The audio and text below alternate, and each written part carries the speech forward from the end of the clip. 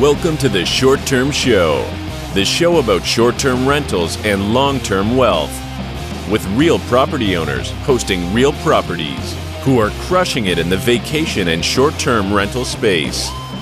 And here's your host, Avery Carl.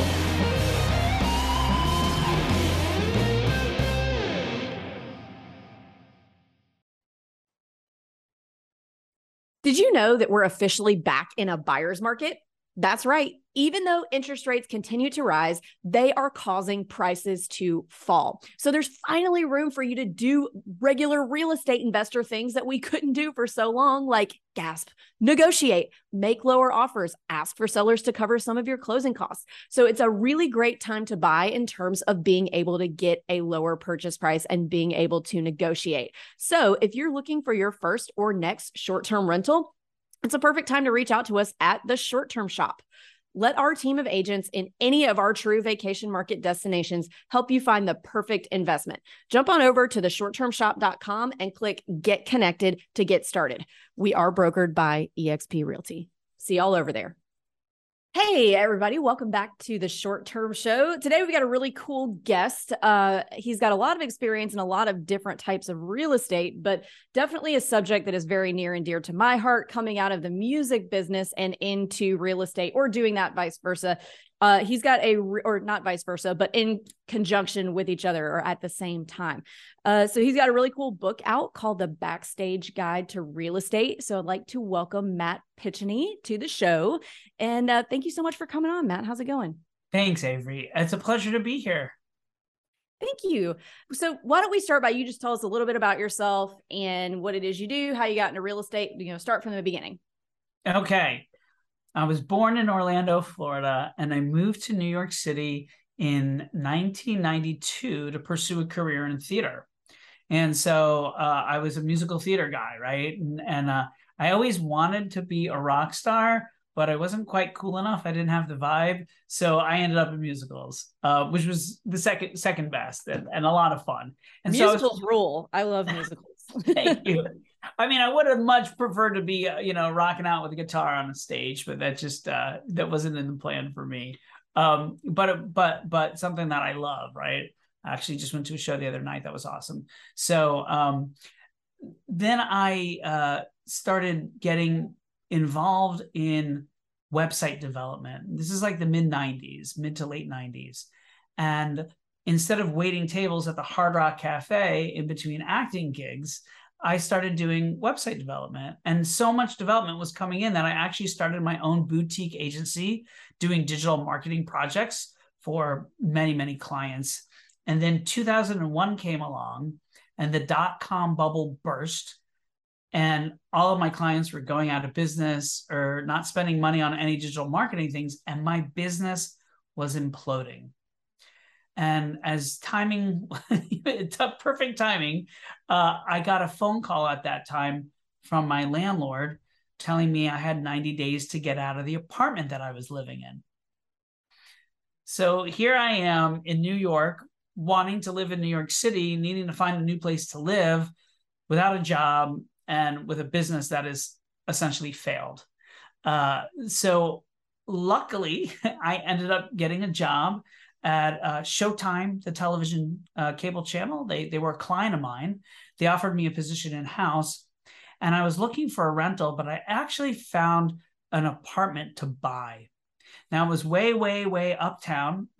So I lived in Manhattan, but it was almost the Bronx where I found this place. It was in an area called Washington Heights. And so not necessarily where I wanted or dreamed of living, but it was a nice neighborhood and it was something I could afford. 2 years later, a little over 2 years later, I ended up selling that apartment, and I saw my initial investment in that apartment, my down payment, more than quadruple in value. And that was a big, big light bulb moment for me. I mean, I was making a pretty good salary at that point working at Showtime. I was doing pretty well, but that one real estate transaction, I made more money than an entire year's worth of salary. So I was like, how do I make that happen again? Because that was awesome. And that's what set me on the path to look for real estate to invest in.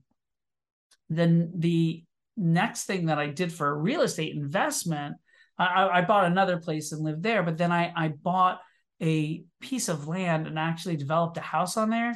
And that house ended up becoming a short-term rental. And we can dive into that a little bit more.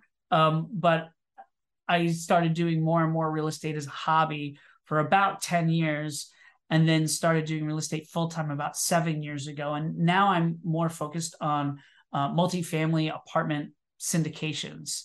And just in case your listeners aren't familiar with what a syndication is, it's when a bunch of investors can pool their money together and go in on an investment together rather than someone just doing something solo.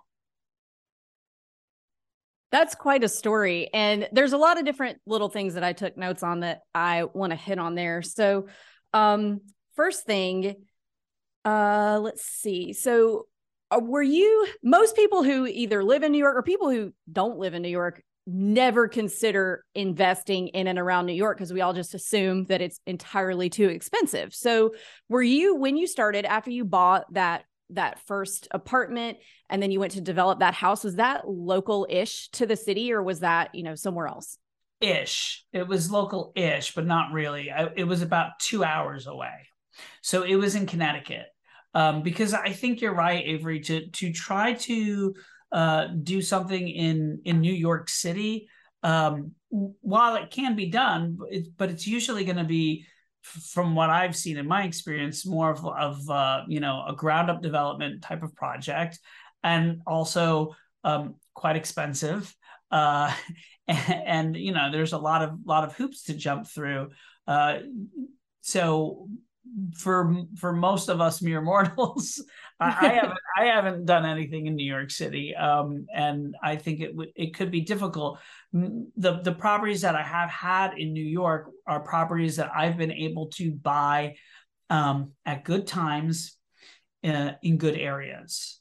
So in areas that I've seen that are on the upswing, and being able to sort of spot that and understand.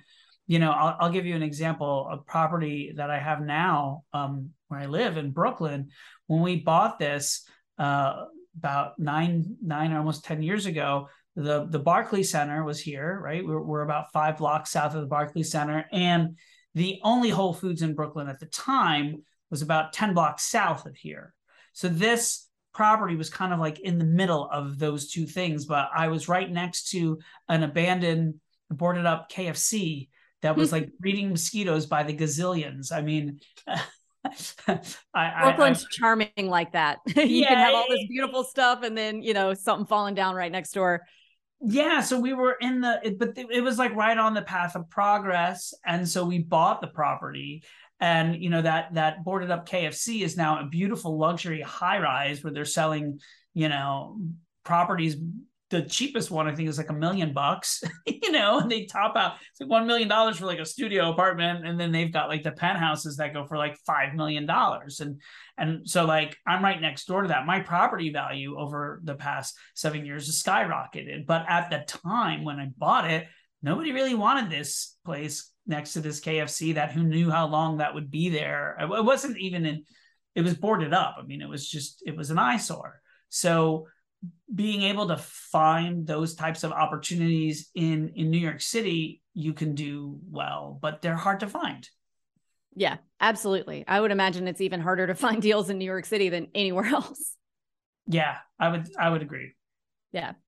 Awesome. So let's talk about, you mentioned something before we went live that I want to hit on. So we've had Airbnb arbitragers on. So for those of you who are just now tuning in, arbitrage is when you don't own the property, you're renting the property from an owner or a landlord on a long-term basis, but then you're turning around and short-term renting it. So we've had arbitragers come on before, but we haven't had anyone come on that owns a property that an arbitrager is renting from, and you do. So I have several questions about that, but first off, I'll just ask, how did that come about? How did they approach you? So I bought a 6-unit property. I had a 1031 exchange that I was doing, and bought a 6-unit property, and I had a property manager who was managing the property. It was in Kansas City. I live in New York, and the property manager said, "Hey, this guy's approaching us, and we know who he is, and he's looking for to Airbnb, short-term rental properties, and he's interested in your building. I had a good building in a great location, I think, for that kind of business." And so he reached out to me, and we kind of took it from there. So when you're being approached by an arbitrager like this, was your first response like, hell no, or this sounds interesting, or like, I don't really care? Which of those three? Number two, this sounds interesting, because I wanted to know, all right, well, what are they offering up? Like, how does this work? How would the deal be structured? And what does this look like? I don't know. I'm kind of like a interesting, creative guy. And like, I was like, oh, let me check it out. So yeah, I was definitely interested in hearing about it. Okay. Because people write entire books about how to get a landlord to agree to this. So like, I'm really excited to be interviewing a landlord who has agreed to it. So are they paying? I'll tell you, Avery, for me,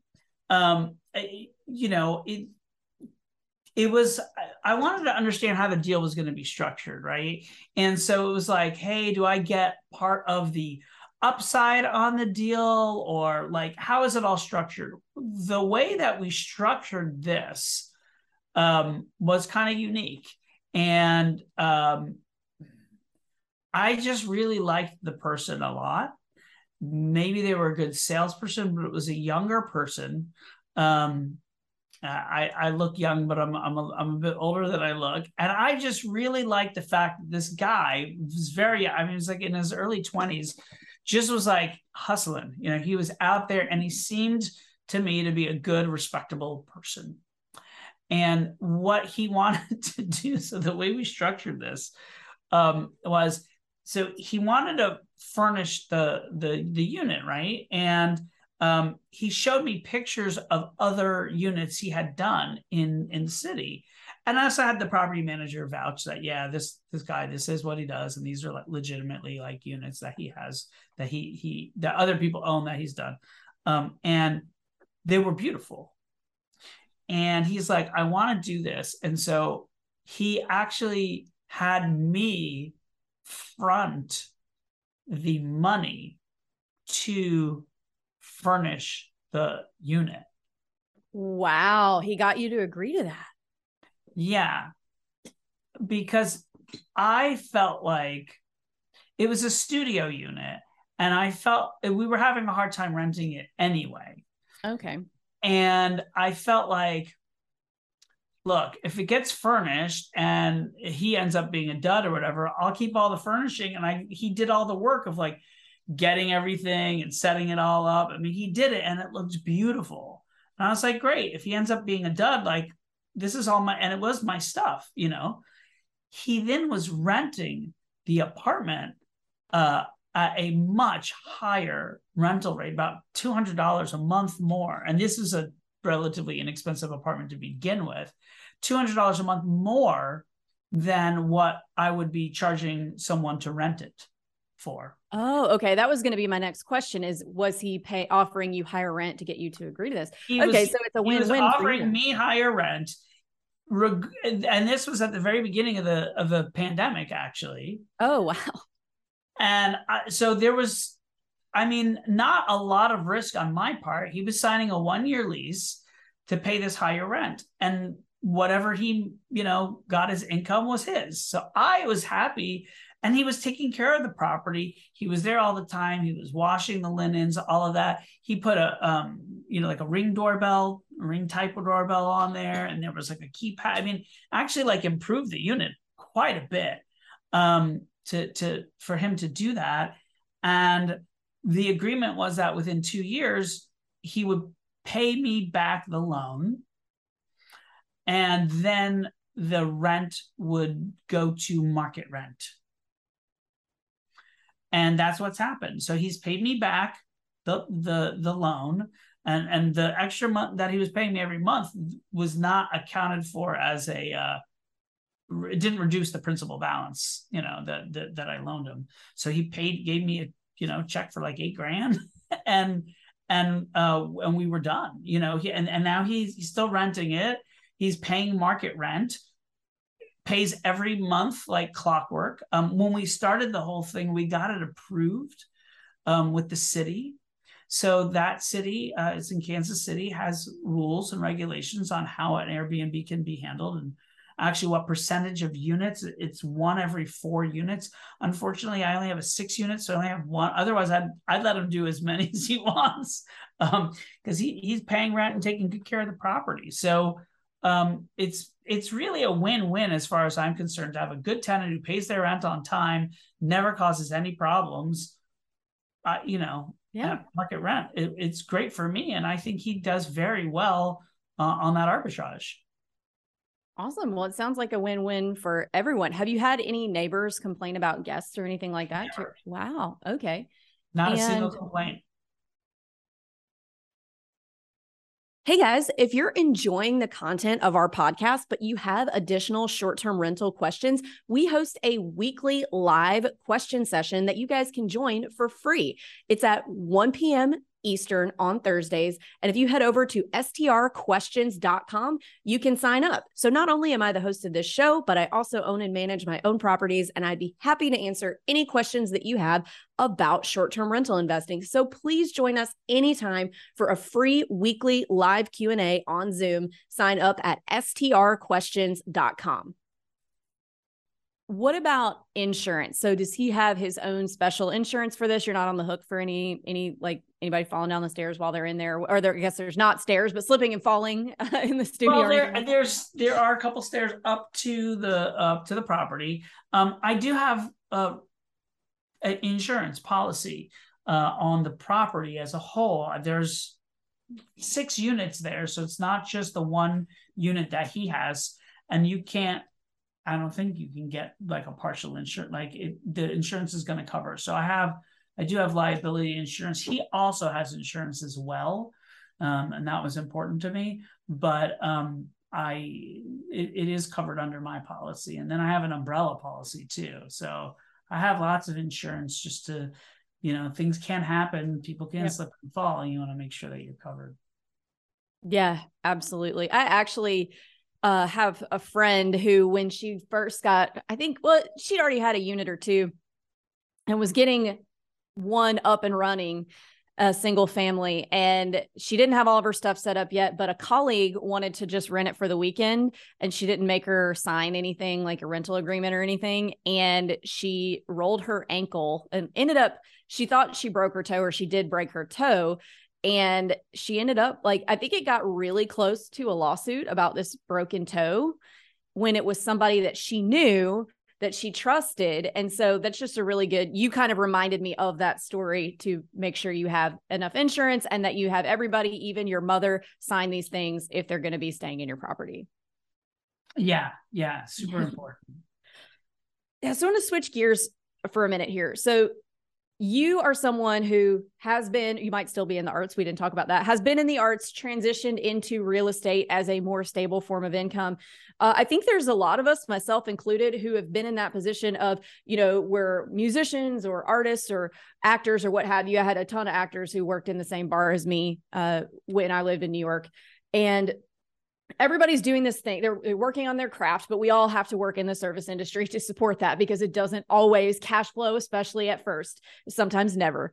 And I think that a lot of those types of people don't realize that they can start investing in real estate for some more income at the same time that they're doing that. So looking back at how much money I was making, so first bartending in Austin and then bartending in New York City, 3-4 happy hours a week, I was making $90,000. And I totally could have bought something somewhere, but I just didn't have the tools or the resources or the knowledge to know that I could do this kind of thing. I thought you could only just buy a house like when you're ready to have something like what your parents have. And so I really think that the artist community is really kind of skipped over in terms of, people putting education out there for that sect of people. So I would really like to hear, your take on that, and, helping that community get into real estate investing? Well, that's one of the reasons why I wrote my book, Backstage Guide to Real Estate, is to help people, whether they're musicians or not, right? Whether they're involved in the arts or not, know how to do this, right? Because sure, I used to be an actor and I didn't know about this, but then I worked in digital marketing and I didn't know about it, and there's people who are doctors and lawyers and don't know about it. There's just a lot of people, regardless of their profession, who don't know what this is and don't know how to do it. The kind of thing that I do is syndication, which allows people to get into this kind of thing on a very passive level.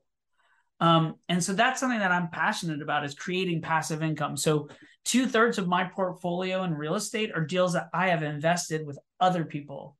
And then I have 1/3 of my portfolio. It's big. I mean, it's almost 4,000 units that I manage, right? And that I run. But like I said, 2/3 of my portfolio is passive stuff.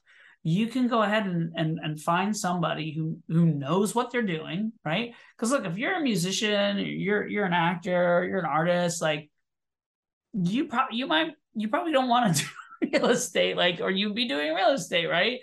Maybe you just probably don't have an interest or passion for it, number one. But number two, there are things that you have to learn, right?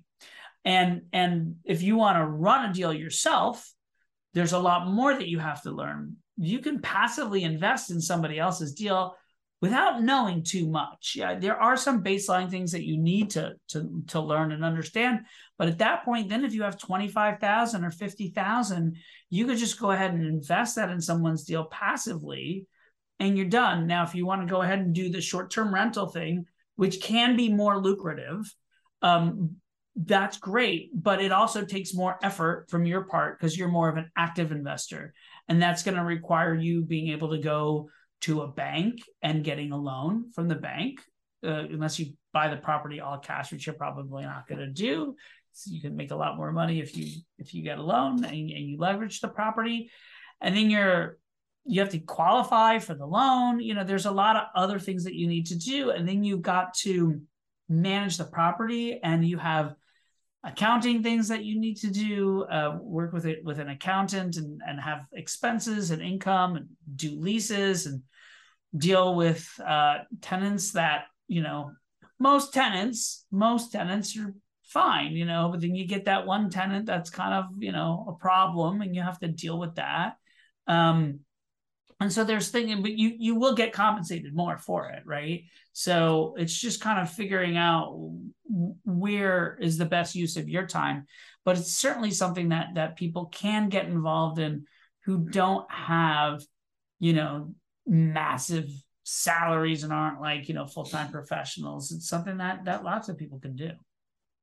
Yeah, I think I always felt like, oh, I don't have a quote real job. This is for people who have real jobs. I'm doing air quotes for those of you who are listening. You can't see me. But you might need the real job to get a mortgage. That depends on the lender, right? And I don't know, and you probably know more about that than I do, Avery, in terms of getting lending options for somebody in that sort of freelance type situation. Well, yeah. So there's options for that. But if you're talking just straight conventional lending, you do kind of have to, if you're doing tip work, especially, you do have to kind of plan ahead, and you would have to claim, credit card tips and, claiming tips for your taxes. People are like, oh, let me just claim like $10 when I made 200. You really do have to claim all of your tips so that you can then show that to the bank next year, or I don't know the exact number of years you'd have to show it, but you do have to kind of plan in advance to know that, well, I need to be able to show X amount of income. So I need to claim all my tips instead of like 10% of my tips.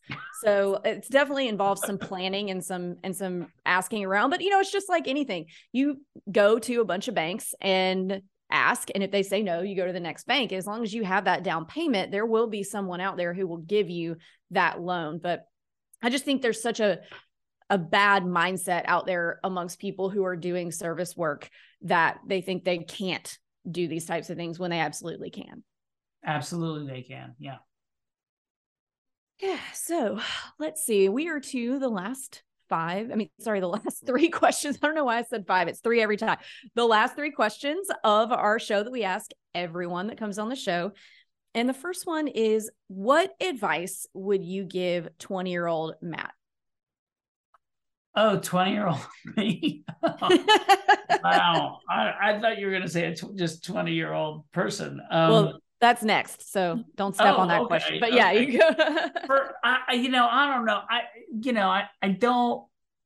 I don't know what I would say. I don't have any regrets. I mean, sure, it would have been great if I would have invested in real estate sooner, if I would have known about it. Maybe I would say, hey, check out real estate. But I enjoyed doing what I've done, and I've enjoyed my life and taken kind of an eclectic path to get where I am. And I wouldn't trade any of those things for the world.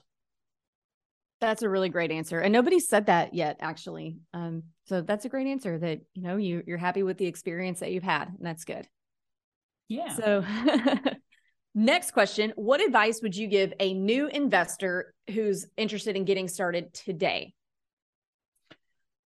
I think there's 3 things that are really important to be successful in real estate and also in life.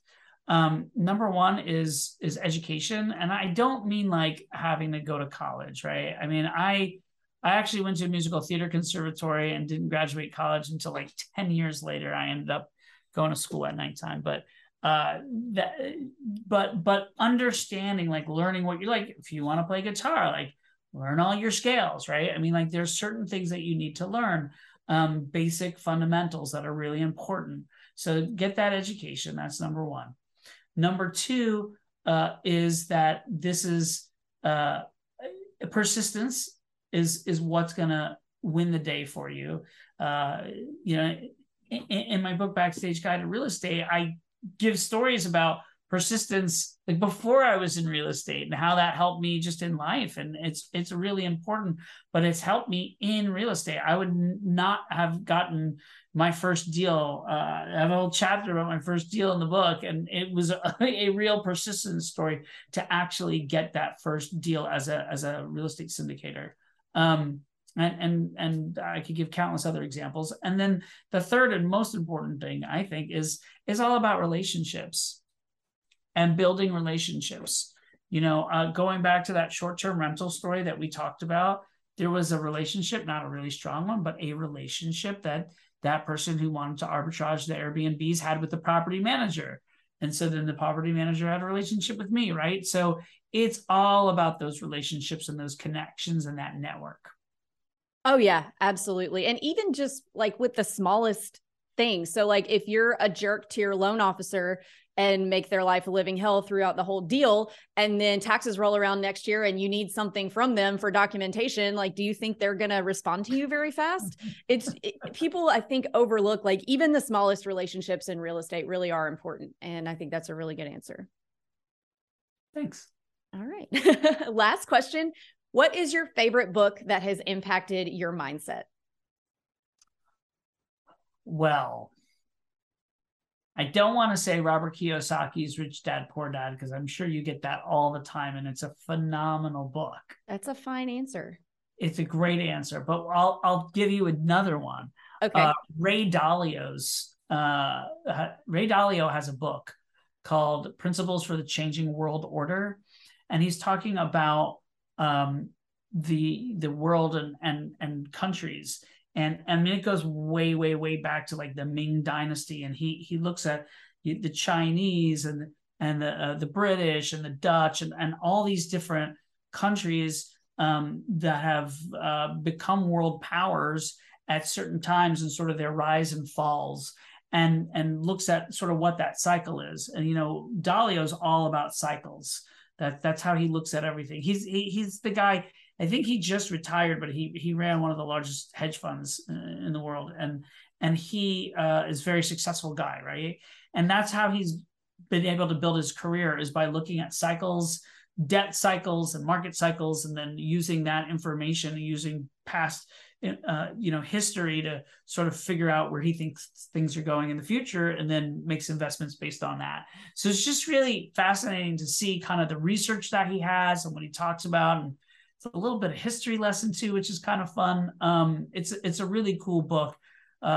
Principles for the Changing World Order by Ray Dalio.